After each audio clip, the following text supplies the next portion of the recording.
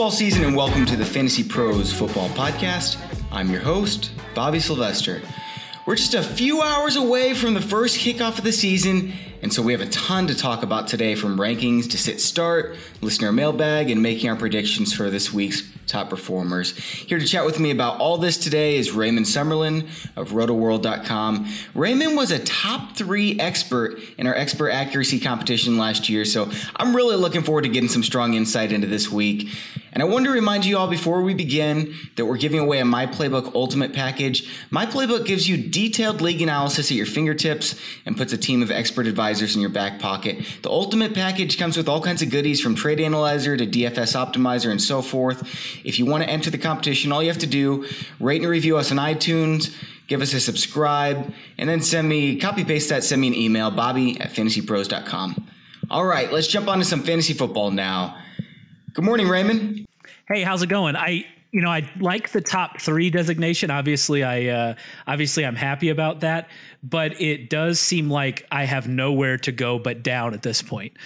It doesn't like the likelihood of me getting, 1 or 2 next year, even if I have a good year, is very slim. And it'll be like the Panthers. This will be my Super Bowl hangover.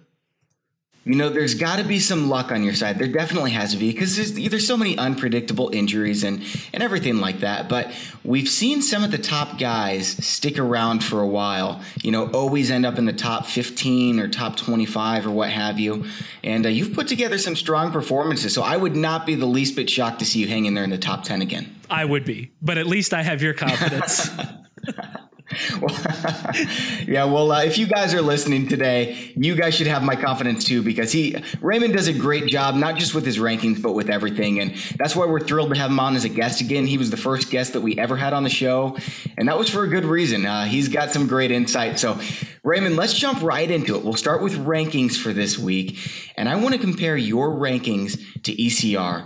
For those of you listening, that's expert consensus rankings. So we've got over 140 experts, and they've all given us their rankings, and we just combine them together to see what the experts think as a group. So Raymond, let's start with quarterback, and we're not going to go with any of the guys that are clearly in the top 5 or 6, because everyone's starting those. So let's talk about one guy that you have lower than the ECR that's ranked 7 or higher. Oh, that's ranked 7 or higher. I'm sorry, 7 or lower. Oh, 7 or lower. I think that when you look at the rankings, it's tough in week 1 to really find the guys that you're going to fade. I do think that Ben Roethlisberger at QB6 is a little bit high. We don't know what's going to happen in that offense without Martavis Bryant, without Le'Veon Bell.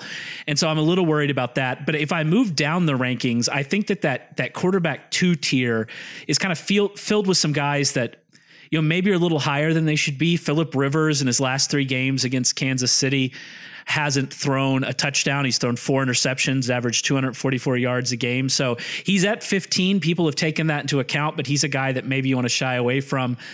And then Robert Griffin III at 19. I am completely out on the whole Cleveland offense this week. Philadelphia's defense is good. I don't know why people don't want to respect what it is. They have perhaps the best safety duo in the league with McLeod and Jenkins. They have solid corners with Carroll and McKelvin. Maybe they're not big names, but they're people. Carroll was a pretty good player last year before breaking his ankle. McKelvin has had ups and downs. If he can stay on the field, he'll be fine. But their front 4 should get pressure, tons and tons of pressure. And we saw Robert Griffin III get pressured in the 3rd preseason game by Tampa Bay. We saw him go down 5 times in that game. The center spot on that offensive line is dreadful. The right tackle spot is dreadful. And I mean, he's only 19, so he's not really a factor in standard leagues. But if you're in 2 quarterback leagues, there are people that are, be wanting to start him. And I'm looking at people like Brock Osweiler. I'd much rather start. Andy Dalton, I'd much rather start. Joe Flacco, I'd much rather start. Carson Wentz, I'd much rather start. And those guys are all ranked. Wow. I know. And those guys are all ranked below him. And I'm just not interested at all in Robert Griffin III. I bet he turns the ball over at least twice. I've got Philadelphia's defense as my streaming option this week, and I feel really confident about it for all the reasons you mentioned. Look, Griffin, if he does get back into the groove, it's going to take a while for him to mold with this offense. It's just going to. And they don't have Josh Gordon. Their best piece, who is it? Gary Barnidge, Corey Coleman. I mean, I'm not confident in them putting up points, and I am confident in them turning the ball over. So I'm glad you mentioned that. I'm also glad that you mentioned Phillip Rivers, because I have him all the way down at number 22 on my list. It's just not going to happen for him this week. Yeah, and I can't argue against that. I think that he's Phillip Rivers, and so I have to have him in that right about where he is in the ECR. I just kind of mention him because I think he's a big name that maybe people will rank a little too highly. But there are certainly reasons for concern with Phillip Rivers this week. And I'm a guy, I like him for year long. I thought he's a top 8 quarterback in season long. Yeah. So it's just a 1 week thing where this is a matchup that he has struggled in. And it's something that I don't really want to invest in this week if I don't have to. Yeah, I'm definitely not starting him. I would drop one of my one of my backup running backs and pick up a Dak Prescott to start over him. I mean, I know that's not an ideal situation to get a rookie in his first game, but he's going against the Giants at home, and I trust him a lot more than Rivers this week. Yeah, I don't know if a lot more. A lot more is kind of pushing it. But yeah, I'm fine with if you want to take the upside play with him over Rivers, I'm fine with that. Yeah. Now, who do you have higher than expert consensus rankings at QB position? I think Kirk Cousins is being undervalued. I thought he was undervalued in season long, so it's not really that surprising. A lot of these guys are guys that I thought were undervalued in season long, but Pittsburgh's defense is not anything better than mediocre. They're right about average. Kirk Cousins at the end of last year, the last 5 games of last year, was the QB3. I don't think expecting him to do that again is reasonable, but his weapons are healthy. And as long as that stays the case, he's going to be a back-end quarterback 1, especially in good matchups at home. And I think that this is a reasonable matchup at home on Monday night. So I think Kirk Cousins is an easy top 10 quarterback. I'd rather play him than Blake Bortles. I'd rather play him than Matt Stafford, even though Stafford's in a great spot. And I might rather play him than Carson Palmer against New England. So I think that he's being a little bit undervalued for sure. There's 2 guys that I'm high on this week, and I want to know why I'm wrong here, because I'm sure you have an opinion. Obviously, you would have mentioned them if you would have agreed. But Jameis Winston at Atlanta. We know Matt Ryan's a great quarterback at Atlanta, so they're going to put up a lot of points, and Tampa's going to have to be playing catch up. He's going to throw a lot of passes in that game. And then Joe Flacco. That Buffalo Bills defense is not what it was supposed to be. And their running back situation in Baltimore is who knows what it's going to be. So I think Flacco's going to throw the ball quite a bit, and I have him moved up all the way from 24 to 15 this week. The Flacco thing, I kind of agree with you. I think that offense will be more pass heavy than people think, and Flacco will be more of a reliable quarterback too, week to week, which is where you have them. I do think the Buffalo defense, with Gilmore back there, they have their secondary can be good if they can get any pressure. We'll see what happens. I agree that their defense is not what we thought it was going to be under Ryan, but I do want to see that. With Winston, I think that the question is he actually going to throw a lot? Because he didn't last year. Even in the games that he had, quarterback 1 weeks, which only happened a third of the time last season, even though he finished as the quarterback 13, a lot of those were because of rushing touchdowns, which he had 6 rushing touchdowns last year. That is not who he is as a player. That is not something that is going to keep happening. I think, obviously crazy things happen. Andy Dalton scores 3 rushing touchdowns every year. So we'll see, but he was not that kind of player. He was not a rushing quarterback. And so I'm a little hesitant on Winston's upside. I do like that they use tempo in the preseason. I like that a lot. That could really help his weekly upside, get him into more of that 50% QB1 games, which makes him a much more interesting streaming option. It is a good spot at Atlanta. You get to play indoor. That game, I don't know how high scoring it's going to be, but it's at least going to be a mid-scoring game. And the Falcons have some questions in the secondary outside of Trufant.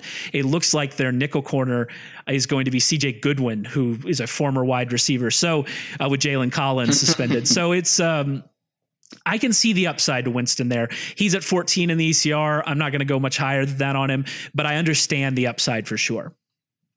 Yeah. With Winston, I definitely agree the rushing touchdowns are going to regress, but I feel like the passing touchdown rate is going to go up. He had over 4,000 passing yards last year, and now he has Mike Evans back in the offense. So, I think he's going to get himself a couple touchdowns here, and He's not a bad start considering other options as far as I'm concerned.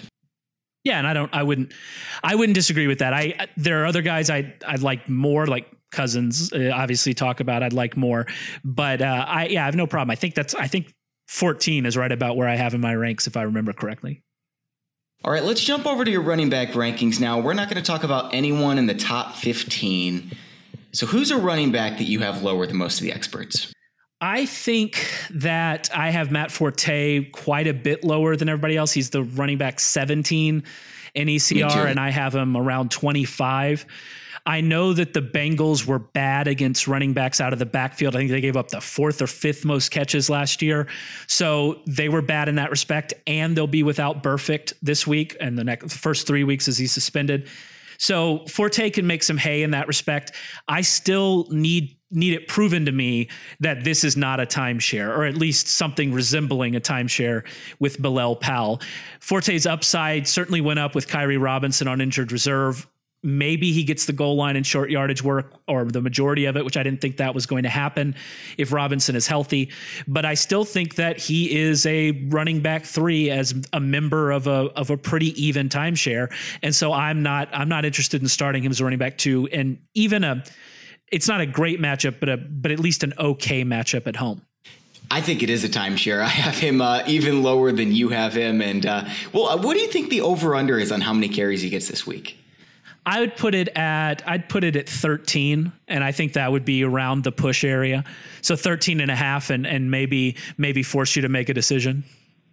And one player that I'm low on this week is Carlos Hyde, just because it's one of these situations where they're saying he's going to play, but a lot of times with concussions, I mean, he only had one more test to pass to get off the concussion protocol, and it didn't happen. Now he's supposed to come off for week 1, but this could be one of those situations where you start the guy and then it comes out that for whatever reason he's not playing and Chandron is. So I've moved Carlos Hyde down my list. Do you think that Carlos Hyde is definitely playing? Yeah, he was actually, this is unfortunate. I think about 30 minutes before we started recording, it came out that he was cleared for football activity. Well, good information. I'm glad I know now. I'm changing my rankings as we're talking. I'm sliding him up right now because that Rams defense misses a lot of tackles. Yeah, I mean, they haven't been good against the run in the preseason. I think that front 7, even though Ogletree seems like an upgrade, he's certainly more athletic than James Laurinaitis. You can't take away how important it is to have the quarterback on the defense there. And we'll see what Laurinaitis does for the Saints. Obviously, their talent deficiencies might be too much to overcome. But Ogletree is a much better athlete. He's a much better player. But it'll be interesting to see how they do. And then their other linebacking spots, they have Mark Barron, but who knows who's going to start at the strong side now that Ayers is gone. So I think that the Rams defense is certainly more vulnerable than people might imagine. And they've got all those great pass rushers on their defensive line, but those guys can't defend the run whatsoever. We've seen it every single year while those guys have been there, and it's not going to change this season. I think that San Francisco can run all over them, which is why I had Chandron pretty high. I had him at number 28, but obviously I'm going to move him down now that the news is out. Yeah, and I mean, Week 1 will answer a lot of questions. Well, maybe not, because maybe the Rams can't put up enough points to put San Francisco in passing situations. But at some point, we're going to have to figure out, is Carlos Hyde going to be a guy that they trust in receiving situations? It seems like he was in the preseason, but he's never been that player, not even in college. And Chandron showed last year that he can be a very good passing down back. So what are they going to do if they get behind in the second half? Is Hyde still going to be involved in the offense? Those are questions that we still don't really know the answer to. And so that'll be something interesting to watch. Unfortunately, this game just might finish 10-7 and we won't ever get to know, but it'll be interesting to watch for sure. All right. And Raymond, who's a running back that you're really high on this week? This seems like cheating because he is the running back 16 in ECR, but I think Spencer Ware is very underrated. I think he is clearly a running back 1 this week. Jamal Charles is not going to play. He lit up the Chargers last year to the tune of 148 yards and 2 touchdowns in just 19 carries in 2 games last year. He's looked great in the preseason. He's added a passing element to his game. He only caught 6 passes last year. He had 8 alone in the preseason on limited snaps.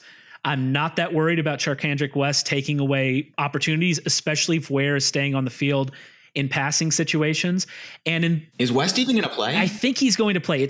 Everything I read suggests that he has an elbow injury, but it suggests that he's going to play. But you're right. There's a chance he doesn't even play. And if that's the case, they have Nile Davis and Darren Reeves behind him, which Nile Davis, if you give him the ball, he's going to fumble. So that's not something that you want to do.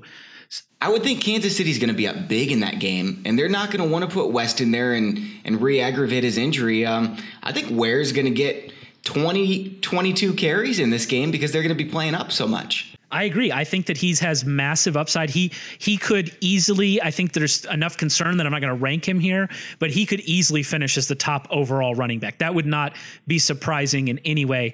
And in the 3 games he had 10 touches last year. He had at least 75 yards and at least 1 touchdown. And he's definitely getting 10 touches this week. So I am against not a great defense. I'm 100% on Ware. I think he's an easy running back 1, even with the question marks that we still have about his playing time. I've got him at number 10 now, but I've been tempted to move him up. I keep looking back at it and wanting to change it. Another guy that I have in my top 10 that a lot of people don't is Ryan Matthews. It's just what we talked about. That Cleveland game, I think, is going to be a blowout. It's -4, but I think the Eagles are going to do a lot better than that. And Matthews is going to get the ball a ton with Wentz at quarterback. While he's healthy, I'm riding Ryan Matthews all the time. That Cleveland front 7 is the worst in football.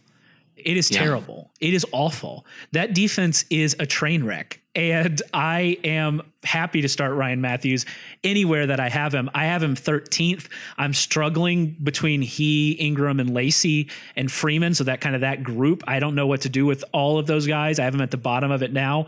I could see moving him up. He is an absolutely great play this week. And another guy that's really undervalued, and he's in a tough matchup, so I understand why, but LeGarrette Blount is the running back 35 in that's nuts, isn't it? ECR. And I don't understand that at all. He is the starting running back for the Patriots with Jimmy Garoppolo at quarterback. They're going to run the ball, and he's definitely getting the goal line looks if they have any. I know it's a tough matchup, but he is outstanding when healthy in that running game, that power running game. He fits that so perfectly. I think he is a running back 2 this week. I think he's absolutely in the top 20. And that's a really confusing ranking for me. What's going to happen in this Tennessee backfield? I'm looking at it. DeMarco Murray's, he's been okay in the preseason, but Derrick Henry's, he's earned himself some playing time, right? I mean, how high do you have Murray ranked considering this? Well, I'm not a Murray guy. So I think that that's really important. But the 3rd preseason game showed, much to my chagrin, by the way, that DeMarco Murray, I think, is the guy at this point. We'll see what happens. You're right. They can't keep Derrick Henry off the field. He has been an amazing talent, showed amazing talent in the preseason. He's made me look foolish because I wasn't sure how his game would translate. And it's been great. He's done some of the things in the backfield that I wasn't sure he could do, making those subtle moves that allow you to escape initial pressure and find the hole, which I wasn't sure how well he was going to do in that regard. Shown great vision. And I mean, at the end of runs, he just finishes them so powerfully, always falls forward. Derrick Henry's a better running back than DeMarco Murray at this point in their careers, and maybe better running back than DeMarco Murray ever was. So I think it's going to change. Unfortunately, in the 3rd preseason game, DeMarco Murray ran with the first team offense in the first 3 series, and I don't even think ceded a snap to Henry. I think he was in on every single snap. So I think Murray's the guy. I have him 1 spot ahead of Forte at 22. I'm not happy about that. The one place you can attack Minnesota's defense is in the running game. So we'll see what happens. But I think that this is a situation that will evolve as we go on and become more and more of a timeshare. Now I want to ask you a question, kind of off on a little bit of a tangent, because I'm thinking about trade value here. Obviously, there's only a few people who are going to do their drafts right after listening to this show. But if Derrick Henry, if you were drafting today, where would you take Derrick Henry? And how far has his trade value moved up? It's tricky. I'm thinking about, I think I have him in the 40s among running backs, but I think that's where I've always had him. I don't trust this Titans running game. I know they look great in the preseason. They were doing more quote unquote stuff than other teams do in the running game. They were using a lot of misdirection. They were using a lot of quarterback boots and screens and things like that really helped spread out the defense and open up holes.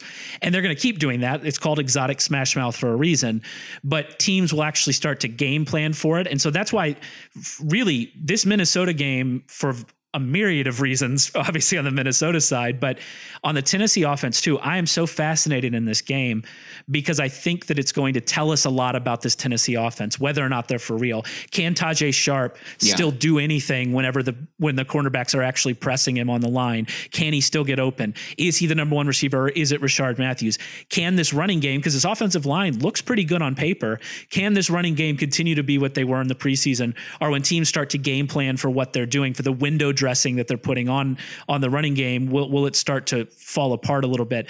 I'm really fascinated in this game. And I think that, but until I'm sure that the Titans offense is going to be what we saw in the preseason, I have a hard time ranking Henry any better than the late 30s in standard leagues. Yeah, I'm right with you. He's a piece that I would like to pick up, but it's a waste of a roster spot at this point, and maybe someone will go lower on him. At some point in the season, they'll sell him real low, and I can snatch him up. That's a piece that I would like to have. Let's jump over to wide receivers. We're going to stay out of the top 25 here. Who's a player that you're low on out of the top 25? I'm really low on Stefon Diggs, which again, this is a prevailing theme. So I was low on him in my season long too. I think people can't get out of their mind the first 4 games of Stefon Diggs last year, but if you go back and look at what he did after that, it was very inconsistent. He scored 2 touchdowns, both in the same game. He had just low target totals pretty much across the board. And now we expect him to post better numbers in an offense that might even be more run heavy without Teddy Bridgewater, even when Sam Bradford gets back into the fold, but especially this week with Shaun Hill. I just don't think it's happening. Even at wide receiver 40, I'm not sold on that. I don't think the Titans defense is the train wreck that many believe it to be. They can get pressure, and they did get a lot of pressure last year before Brian Arakpo went down, and that helped them actually put up really good numbers against the pass last season. You go back and look at their first 8 games, they were really good against the pass, mostly because they were getting pressure. So I'm not sold on Diggs this week at wide receiver 40. I would much rather go with Sterling Shepard or especially Vincent Jackson, Marcus Wheaton, those kind of guys. I'd rather have them than Stefon Diggs. I'm looking right now, and I don't see anyone right outside the top 25, in that 25 to 40 range that I especially hate. Kelvin Benjamin, I'm not starting him in my league. He's 37 right now, so he's right on the fringe, but I'm not starting him because they're saying he's going to play half the game, maybe a little bit more than that, and who knows what's going to happen. And he's going against Denver's defense, so that's a tall task in itself. So I'm benching Kelvin Benjamin. Who's somebody that you're really high on this week, Raymond? And again, continuing the theme, a guy I was high on in season long and going in the drafts, and that's Emmanuel Sanders. I think that, first of all, we have to remember that the Carolina Panthers are going to start 2 rookie corners. I think that that's really important to remember. Now, obviously, they hide their corners. They use their front 7. The spectacular range of Thomas Davis and Luke Kuechly helps immensely in that. They run zone concepts and they try to get pressure. But that front 4 is not what it has been in the past. And unless Coney Ealy is able to really take a step forward, I'm not sure if they're going to get the pressure they're used to. And frankly, I liked what Trevor Siemian showed. I liked that he was willing to push the ball down the field. I liked that he was willing to give Sanders and Demaryius Thomas chances to make plays. And I think he's going to continue to do that as long as he's the starter. And so I think Sanders is at around the same level he was last year, which is a back end wide receiver 2. And he is ranked, well below that in basically everybody's ranking. So I am much higher on Emmanuel Sanders in both redraft, season long, and this week. So in this Arizona game, we've got Michael Floyd ranked number 24 among wide receivers, John Brown number 35, and Larry Fitzgerald 31. Who's going to end up getting the most targets in this game? It's tricky. Like that's the question for Arizona every week, isn't it? I believe that it's going to be Michael Floyd. I think that Michael Floyd is going to step up into that number one role this year. It's hard to believe that because all of us Michael Floyd truthers can tell you that it's been a bumpy ride with him. But this is his contract year. He started to establish himself down the stretch last year. And it wasn't just for 3 weeks. It was a long stretch. And even he missed a couple games over that stretch and still put up 500-yard games. So he has started to establish himself.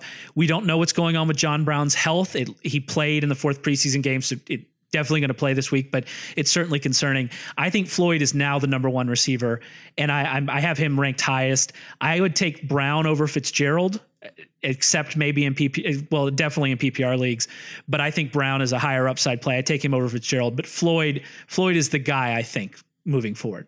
This is the amazing thing about the Cardinals offense because I have the complete opposite list. I've got Fitzgerald 1, Brown 2, and Floyd 3. It's so funny. I mean, it's going to change every week. 1 week, Fitzgerald's going to lead the team in targets, and the next week it's going to be Floyd, and the next week it's going to be Brown.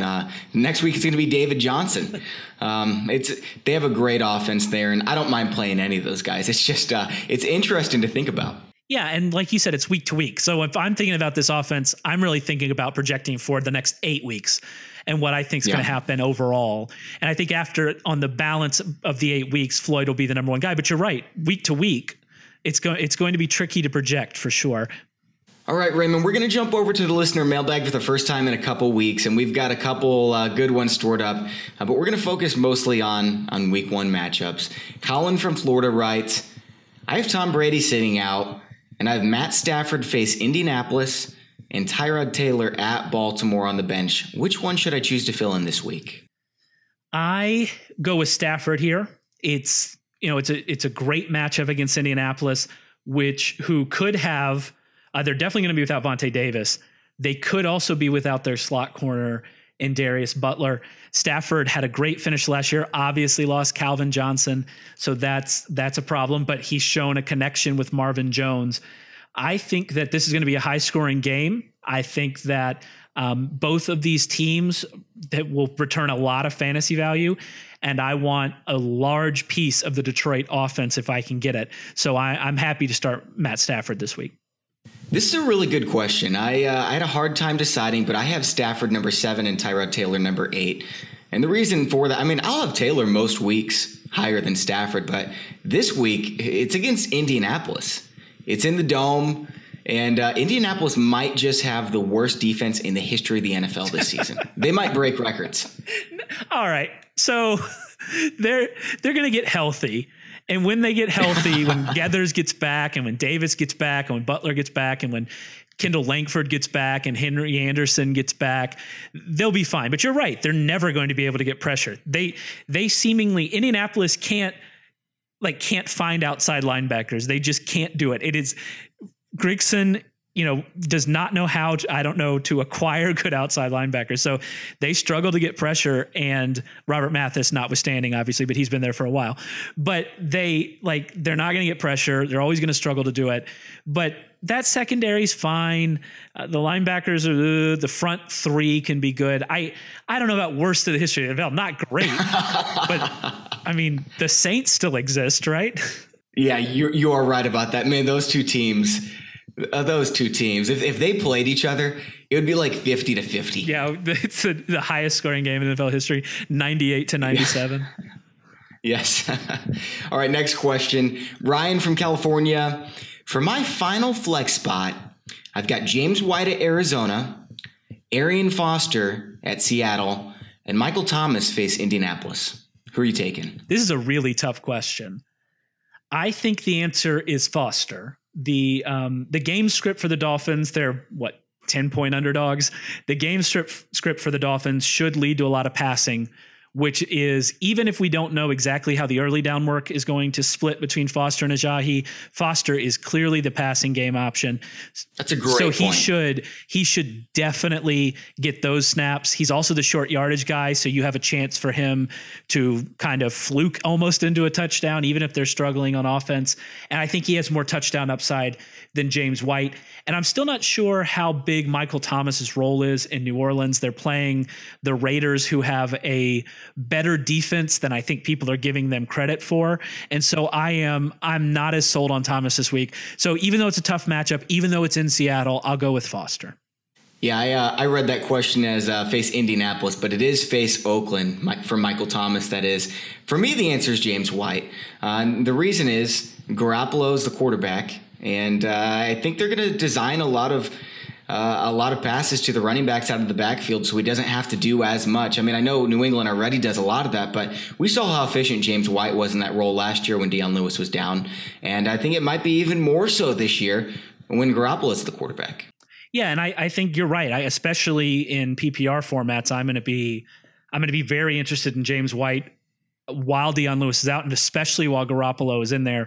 I don't know if the standard upside is there, so I guess that would be a question: is this a PPR league or not? But even in a PPR league, because I think Foster is going to get those touches too, and I think he has better touchdown upside. So even in a PPR league, I take Foster. But you're exactly right. You're exactly right about how White, that's a fun sentence. You're exactly right about how White will be used. So I think that's a good point. All right. Paul from North Carolina wants to know if the rain continues to increase in Jacksonville against the Packers and Washington against the Steelers, how's this going to impact some of the borderline players in these games? Just being perfectly honest here, I put almost no stock into weather, especially this far out. I don't think rain, and I've seen some studies about it, and they suggest that this is true. I don't think that rain really affects NFL games at all. The one thing I worry about is wind. I think wind dramatically affects, or visibility. So if you get a torrential downpour or snow that affects visibility, I think that does play a role. But unless it's wind or it's a very serious storm of some kind, I really don't put any stock into it. And from what I can see from the forecast, it doesn't look like wind is going to play a role in either of these games. So I'm not worried about it at all. That's a really great answer, Raymond. I don't have anything to add. Next question. Reggie from Arizona says, this is good. I was an idiot, and I drafted Austin Seferian-Jenkins to be my tight end over a month ago. So when I drop him, should I replace him with Jared Cook, Vance McDonald, Virgil Green, or Clive Walford? First of all, don't be too hard on yourself here. It's not your fault the Tampa Bay Buccaneers would rather play a catch and fall guy like Cameron Brate over an actual offensive weapon like Austin Seferian-Jenkins. So don't blame yourself here. I think I would go with Clive Walford, he's been quiet in the preseason. He had a knee laceration, I think it was, in the offseason, which limited to the offseason program. He was quiet in the preseason, but he is definitely the pass catching back. They tried to trade Michael Rivera, who he split time with last year. He's still on the roster, but it's certainly Walford's job. Those two guys combined for 96 targets last year, which I think Walford gets a large chunk of those, which among tight ends, that's a pretty big target load, certainly in the top 10 among tight ends if he gets there. And he gets the Saints this week, which, as we've talked about, is a great spot to be. I think he's a borderline tight end one this week, and I would take him definitely over the other two guys. For me, it's Jared Cook, and the reason why, he is the best athletic profile of all these guys, and he's playing with the best quarterback of all these guys. So for me, I've been high in Jared Cook all preseason, and it looks like he's going to fit into that offense nicely. He runs the seam route real well. He goes up and gets the ball, and I think Aaron Rodgers is going to love having him in the red zone. You know, everything looks great about Jared Cook until the ball gets there. So we'll see. I agree with you, though. I agree that he drops a lot of passes and he fumbles the ball a lot too. But I think that Jared Cook could have his The Awakening trademark, Christine Michael. I think he could have it this year. I agree with you. I don't know if I'm trusting it until I see it, but I agree that this is if it's ever going to happen, this is the year, because it's not like he's had a quarterback before. Like I think the best quarterback he's played with in his career is an aging Matt Hasselbeck and in the final year of his career, Kerry Collins. Like literally, I think that those are the best quarterbacks he's played with. So it's terrible. This is a good opportunity for him for sure. With Jared Cook as well, I think he has more upside than any of these guys. If we're talking about a guy who can finish in the top 5 or 6 for tight ends, he's the only one with a shot. Now, it's a long shot, but I'm taking that chance because you can always go back and pick up a Vance McDonald who's going to be, believe it or not, featured in that San Francisco offense. It is ugly on that offense, and he's going to get plenty of targets. So you can always go back and pick up a nice streamer depending on the matchup, but I'm taking the upside with Jared Cook. Let's move on to the next question. Zach from Pennsylvania wants to know, for my last bench spot, which is most likely to pay dividends? A high-end backup running back like Chris Johnson or Alfred Morris, or an upside receiver like Marquise Lee, Dorial Green-Beckham, or Eli Rogers? I think this is a philosophy question. And my philosophy on it is I want players who do not need an injury to get fantasy value. And those backup running backs, Alfred Morris, Chris Johnson, they are not going to supplant Ezekiel Elliott, and they're not going to supplant David Johnson. It's not going to happen. So you need an injury, and I don't want to have to bank on injuries for guys like that. So I'm going to go with the upside guys. I don't know if Marquise Lee is an upside guy. He's another one that needs an injury, I think. Eli Rogers, PPR leagues, maybe. Dorial Green-Beckham, and I hate saying this because Dorial Green-Beckham is the bane of my existence at this point. But I think that he at least has a clearer path to playing time. Beating out Nelson Aguilar is not a Herculean task by any stretch of the imagination. By the way, neither was Harry Douglas either. So let's not put it past Dorial Green-Beckham to just not be good enough to do it. But I think that he has of these names, he has the clearest path to upside. And so I would take him over those guys. Zach, the reason that I picked your question to answer is because I wanted to talk about Marquise Lee. I've added him. I've removed some of my backup running backs to add Marquise Lee in several of my leagues. Because if you remember, he was supposed to be a top 10 pick if he hadn't hurt his knee. This guy is extremely talented. And look, yes, he does have injury concerns. It's probable to happen this year. I don't say that about many guys. He's probably going to get hurt this year. But if he doesn't, I think he is super talented. They're going to still pass the ball out there in Jacksonville. I understand there's going to be some regression for Bortles, but they're still going to pass the ball. And they're just raving about what they have in Lee. So I'm taking a chance. Like you said, if somebody does get hurt, he's going to shoot way up. It's probably not going to happen. But if it does, he's going to shoot way up. And even if he doesn't, I think he's going to get a fair amount of targets. I think he's still the number 3 receiver on that team, even ahead of Julius Thomas. So Marquise Lee, I'm picking him up. So he's another of the Cook brand that it all looks good until the ball gets there. And I like those guys if you can't tell. See, which is fine because I agree with you. I thought Lee was a talented receiver coming out of USC. Obviously, he's called the albino tiger for a reason because you never actually get to see him. So I think that the injury, it's more likely that he gets hurt than Robinson or Hearns. And I think Julius Thomas is third on the totem pole, but obviously we're splitting hairs at this point. I have a tough time seeing him get fantasy value without an injury, but I understand. At this point, you're taking shots. That's what you're doing. So if you believe in a guy like Marquise Lee, take a shot on him. If you believe in Dorial Green-Beckham, first of all, Lord rest your soul, and secondly, take a shot on him. So I think that there are opportunities there, and I'd much rather take a shot on those guys than someone who absolutely has to have an injury in front of him for it to hit. All right, last listener question. Jared from Maryland wants to know.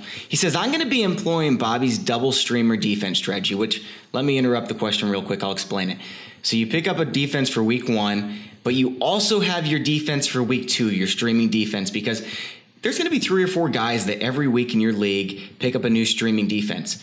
Now, the difference between the first and the third or fourth streaming defense is usually 2 or 3 projected points. That adds up over the season. And so I'm using my very last bench spot to have a second streaming defense. I know that sounds odd, but I really buy into this strategy. And Jared, I guess, does too. And he wants to know, who should I pick up for week 1 and who should I pick up for week 2? Well, to this same vein, in my waiver wired column every Tuesday at Rotoworld, I have a looking ahead section with the defenses and kickers for streamers, looking ahead to the next week. And I think that if you're in a very competitive league, it's a good idea. I generally don't do it, but I understand, especially if you're in a league where lots of people are streaming, it is something worth doing. I think that if you can get the Eagles this week, and the Eagles next week, that'd be a great place to start. But I think the Redskins next week at home against Dallas, that'll be an interesting streaming option, because I think this defense, the secondary, is going to be much better. I mean, with Josh Norman and Rashad Breeland's a name that you need to learn, because he's a very good corner. They have them on the outside. We'll see what D'Angelo Hall does at safety. Their linebackers are questionable, but I think Kerrigan and Preston Smith can get enough pressure, and their defensive line is at least marginally okay. And if, depending on what Dax does going up against a rookie on the road, his first road game, I think that they're going to be in a good spot next week if you're looking to target somebody. Raymond, you nailed this question. You read my notes. I've got Philly in week 1. I've got Washington in week 2. Can you imagine Dak Prescott playing in a big NFL game on the road in the biggest stadium in the NFL against his rival? And I like Washington's defense this year too. I think he's going to turn the ball over a lot in that game. Yeah, I could certainly see that happening too. I think they're good, definitely going to be a good bet. And another one for this week, because the Eagles are kind of high owned. There are out there in about half leagues, but they were drafted in a lot of leagues too. The Bucs are out there in a lot of leagues, and Matt Ryan turns the ball over, and he hasn't stopped doing it yet. So I think that they're an interesting option, at least if you're in the deeper side of leagues. And on the deeper side of leagues, I also want to mention, I guess I already did mention the San Francisco 49ers against Case Keenum, the turnover machine himself. It's going to happen 3 or 4 times. You can book it. San Francisco is going to force some turnovers. Chip Kelly loves to force turnovers. It doesn't matter who's on his team. Look, I got it. They only have one good defensive player, and that's Navarro Bowman. But I think the LA Rams are going to turn the ball over quite a bit this week. You're not buying into the Twin Towers, DeForest Buckner and Eric Armstead, which they're selling them as the Twin Towers. If you not yet, I don't think they're polished enough, but it's intriguing. I'll say that. Well, I'll just say if the way you're selling your team is via 2 defensive ends and a 3-4, that says a little bit about your roster. I would just leave it at that. That's right. All right. Next segment is Start Sit. And what we're going to do here, Raymond, I'm going to give you 4 names that are on the borderline this week. You tell me which 2 you're starting and which 2 you're sitting. We'll start at quarterback. Derek Carr at New Orleans, Phillip Rivers at Kansas City, Jameis Winston at Atlanta, and Blake Bortles face Green Bay. I think we've talked about all these guys already, which is fun. Maybe not Bortles. Yeah. I go with Carr and Bortles. I sit Rivers and Winston. I've talked about why with Rivers.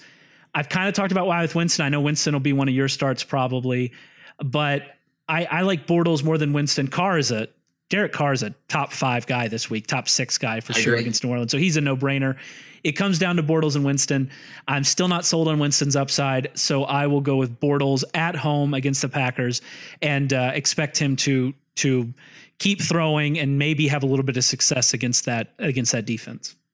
It's really close for Winston and Bortles. I've got Winston 1 spot ahead of Bortles. In fact, I have them both higher than Cam Newton at Denver. I mean, Denver just shredded Newton in the Super Bowl, and I'm not sure what's going to happen with Kelvin Benjamin out again, but I guess he won't be out.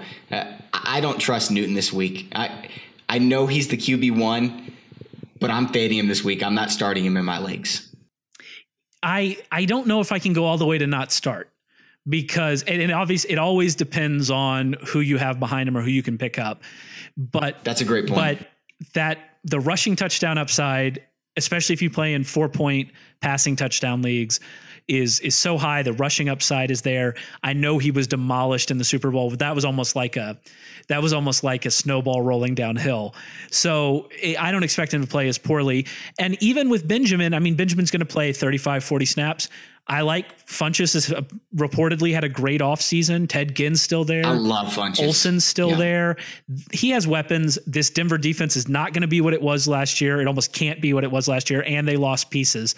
So I actually think Cam Newton's still a top 7 or 8 guy, but I understand. I understand completely if you want to fade him this week. Week 1, I'm going to play Cam Newton. I'm going to give him the benefit of the doubt because he is the overall quarterback 1 in fantasy. I'll say this about playing in Denver early in the season. I think early in the season, it is the single toughest place to play. Have you ever tried to play a sport in Denver? It's impossible. You can't breathe. There's no humidity there. It's super dry, and you're 5,000 feet up in the air.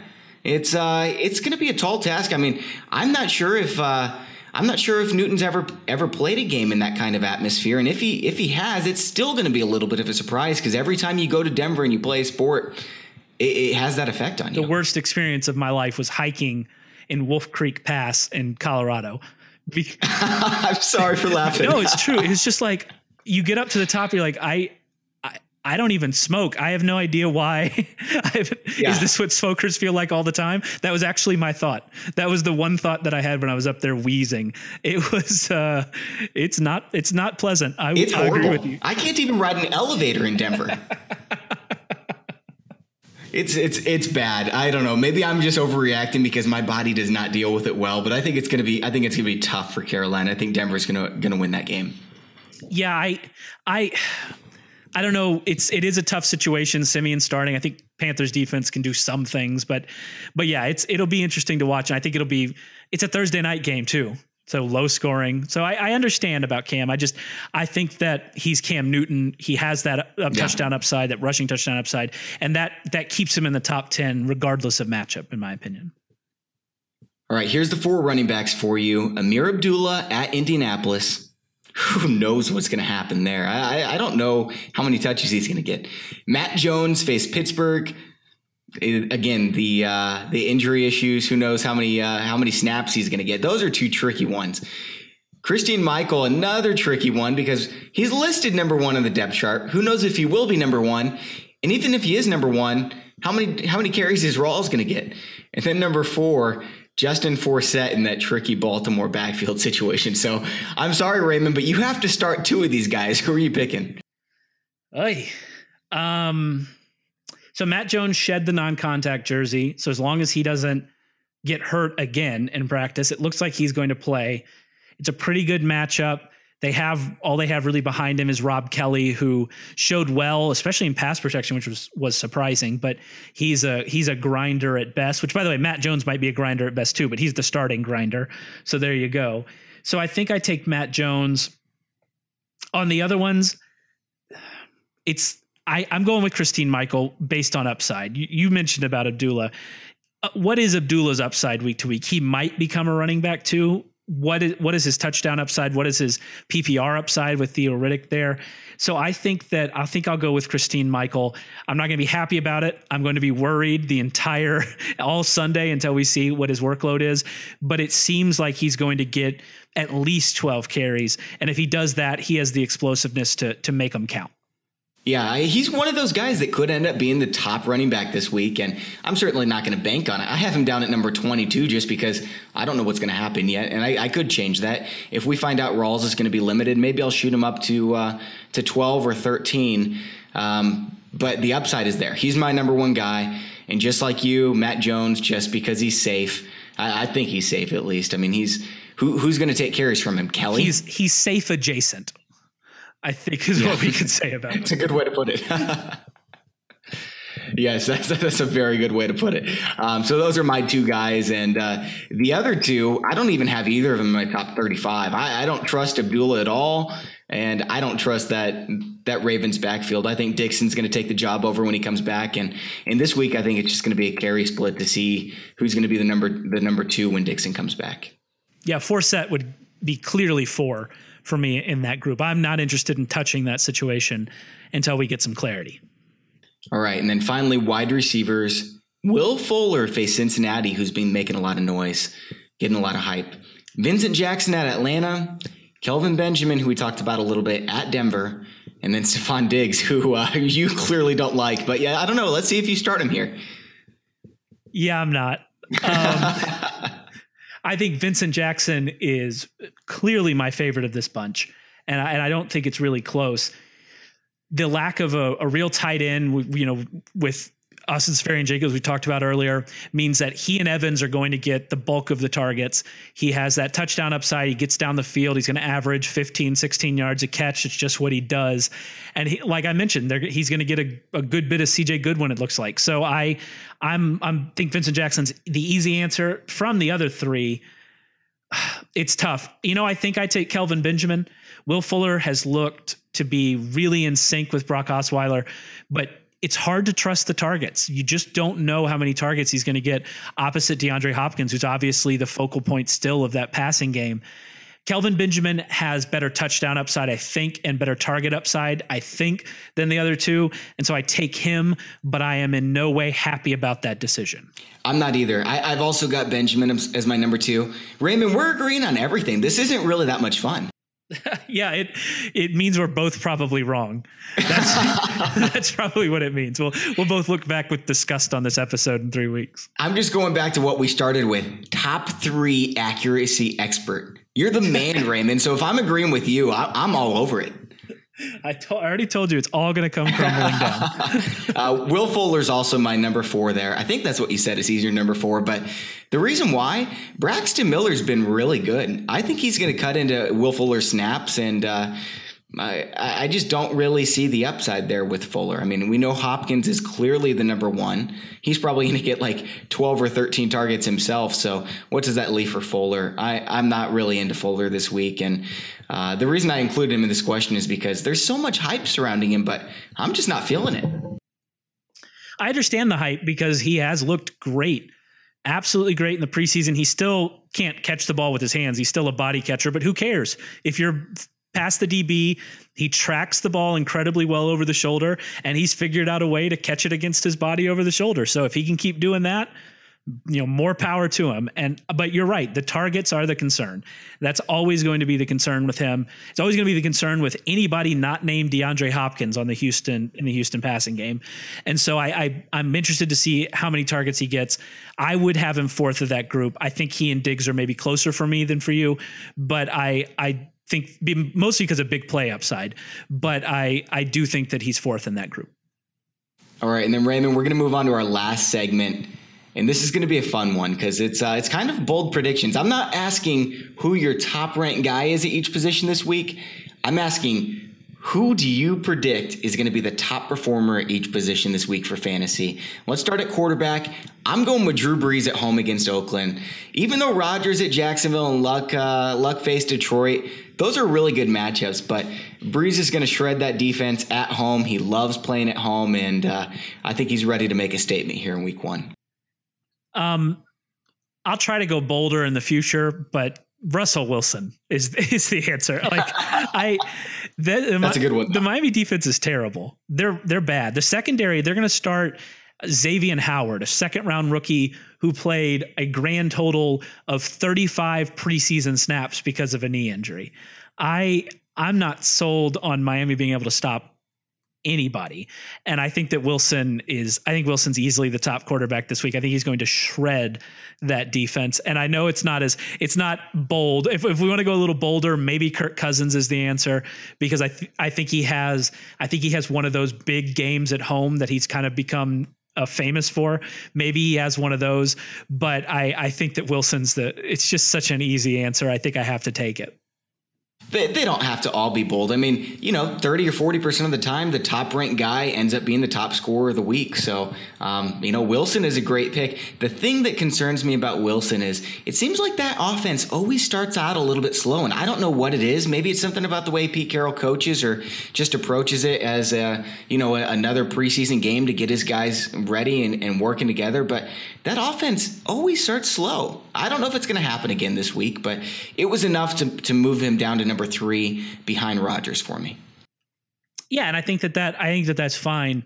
But if I get an opportunity, Russell Wilson at home against a terrible secondary, Good point.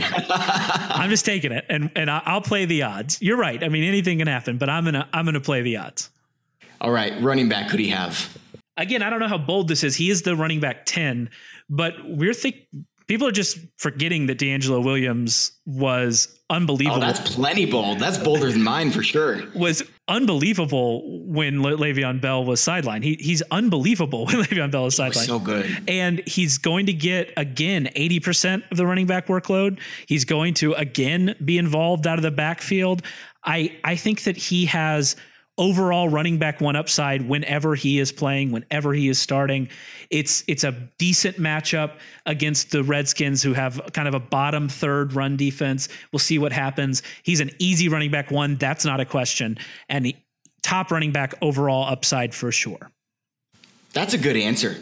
That's a very good answer. I've got Doug Martin at Atlanta. He's all the way up from number 8 is where the ECR has him. I'm not a believer in Gurley's game script. We already talked about that. I think the Rams are going to lose. A lot of people are saying pick Gurley because he's going to be up big against the 49ers. I don't think that's going to happen. I think Doug Martin is a big play running back. He's going to get 2 or 3 of those 20-plus runs, a couple touchdowns, and Doug Martin's going to finish number 1 this week. The one concern you always have with Martin is Tampa Bay going to win? And yeah, you're right. If they do, then absolutely. If they don't, he falls subject to game script. It's not as crazy as people make it out. If you go look at his numbers and losses last year, I think he had something like 18 carries for 70 something yards and like 0.6 touchdowns, which is still running back one numbers. He was a clear running back one all last year. But the game script is the concern with Martin, because if they're losing, Charles Sims gets more work. On the road, you have to worry about that, but I don't think Atlanta's that good. So I think that's a pretty good call. Wide receiver, I love Alshon Jeffrey playing from behind in Houston. Here's my projection: 12 receptions, 150 yards, 2 touchdowns. I think it's going to end up being a close game because Jay Cutler's a gunslinger, and he's going to keep it interesting. And Alshon Jeffrey is going to get all of that attention. He's going to get all those targets, and I have him as my wide receiver number 1 this week. That is bold. That is pulling it out of the bold hat for sure. I'm going with Jordy Nelson. Wow, that's bold. That's bolder than mine, in my opinion. I have Nelson so low this week. I know people are worried about if he's going to play a full complement of snaps, which I don't think he's going to. I know people are worried about the Jags defense, which we'll see what happens. They haven't really been getting the pressure they thought they were going to get early in the season, but this is all I know about Jordy Nelson. And this is one of the few things I believe in this world. When Jordy Nelson and Aaron Rodgers are together, it is pure magic. Yeah, you're right. Since 2011, they have played 52 games together. Nelson has averaged 5 catches for 81 yards and 0.75 touchdowns. So he's averaged 3/4 of a touchdown in the games they've played together. That's an 80, 1305, and 12 touchdown pace. I know the Jags defense is better on paper. I know people are scared of what they've built there, and it will be better. But the pass rush has not been what they thought it was going to be, at least in the preseason. We'll see what happens. I know it looks like Jordy Nelson's going to play limited snaps. I think he's going to play limited snaps for sure. But he is a guy that needs one play, and we've seen it so many times with this offense. He needs one play. Aaron Rodgers missed him so much last year that I think they're going to try to force the ball to him. And when Aaron Rodgers and Jordy Nelson play together, it is magic. These two guys over the last 5 years, since 2011, they have played 52 games together. Nelson has averaged 5 catches for 81 yards and 0.75 touchdowns. So he's averaged 3/4 of a touchdown in every game they've played. That pace is an 80, 1305, and 12 touchdown pace over 16 games, which is overall wide receiver 1 numbers we're talking about here. So he is an absolute monster when he and Aaron Rodgers get to play together. I think he's going to be great this season. And even though he's going to play limited snaps, I think he has the top overall wide receiver 1 upside. I have him ranked right outside the top 10. I have him ranked at 11, but I think if we're talking upside, he has the opportunity to be that guy this week. That's interesting. That is really interesting. And I said that yours was a lot more bold than mine, but expert consensus rankings has Nelson at 12 and Jeffrey at 13. So I was wrong about that. All right, let's jump over to tight end and wrap this thing up. And this isn't just tight end. It's the non-Rob Gronkowski tight end. So who is your non-Gronk tight end? Well, first let me say that Jordan Reed is the answer, but I do not want to be chalk. So I'm going to say Dwayne Allen. This should be, against Detroit, a high-scoring game. The Lions were bad against tight ends last season. They gave up the 4th most points overall. Their linebacking core, even though it looks like they'll have Levy back, their linebacking core has not gotten noticeably better. They're starting Van Noy, second-round bust Van Noy, I think is his official title. They're starting him in the strong side. So I think that Dwayne Allen, as the clear tight end 1 in Indianapolis now, he's a proven commodity in the red zone. I think he could have a pretty big week. Yeah, I definitely agree. He's not my guy, but I agree. He's got the upside there. And the whole concern about him is if he can stay healthy. He's healthy right now, so why not? My guy, and the reason I wanted to go second is because this might melt your brain because it is so absurd. Jordan Cameron, all the way up from number 25. Miami's going to be playing from behind against Seattle. And Seattle crushes wide receivers, but they're really bad-faced tight ends. And Jordan Cameron is going to feast. I think he's going to grab himself 2 touchdowns and 60 receptions, and I think that'll be enough to be the non-Gronk tight end 1. Your point. I mean, Seattle, that cover 3 really struggles against tight ends. We saw what Greg Olsen did to him last year. It struggles against tight ends. That you are exactly right. Jordan Cameron also struggles to be a tight end. So we'll see. We'll see what happens. But that certainly falls in the bold category. I salute your boldness for sure. There's probably like a 2% chance of that happening. But you know what? 2% happens a couple times a season. So I'm going with it. Jordan Cameron. Fair enough for sure. All right, Raymond. Well, that's all the questions we have for you this week. It was a lot of fun having you come on again. Always great stuff, and looking forward to next time. Absolutely. Thanks so much for having me on. I appreciate it. Yep, my pleasure. Take care. And that's the midweek show for you. Remember, we've got a DFS show coming up that's going to be released Friday morning to help you get ready for that big FanDuel and DraftKings slate. Get a couple lineups in if you haven't done it before. It's a lot of fun. You can get a My Playbook upgrade if you just put $10 into FanDuel. It's a great deal that we have, and because the My Playbook upgrade is worth a lot more than that. So go ahead and take a look at that if you want. And if you haven't already, please subscribe on iTunes. We've got some more great shows coming up next week with the same kind of rundown. Tuesday, we're going to be coming out with a waiver wire episode, so tune in for that. Wednesday's show is going to be a lot like this show, and then we've got the Friday show coming up for DFS. We're going to do that every single week, so keep tuning in. Tell your friends about the show so we can get some more exposure. Please do that. I appreciate all you guys who have already done a lot to help us get exposure, but we need all the help we can get. Thanks for listening, and enjoy your football. I just wanted you to watch me dissolve.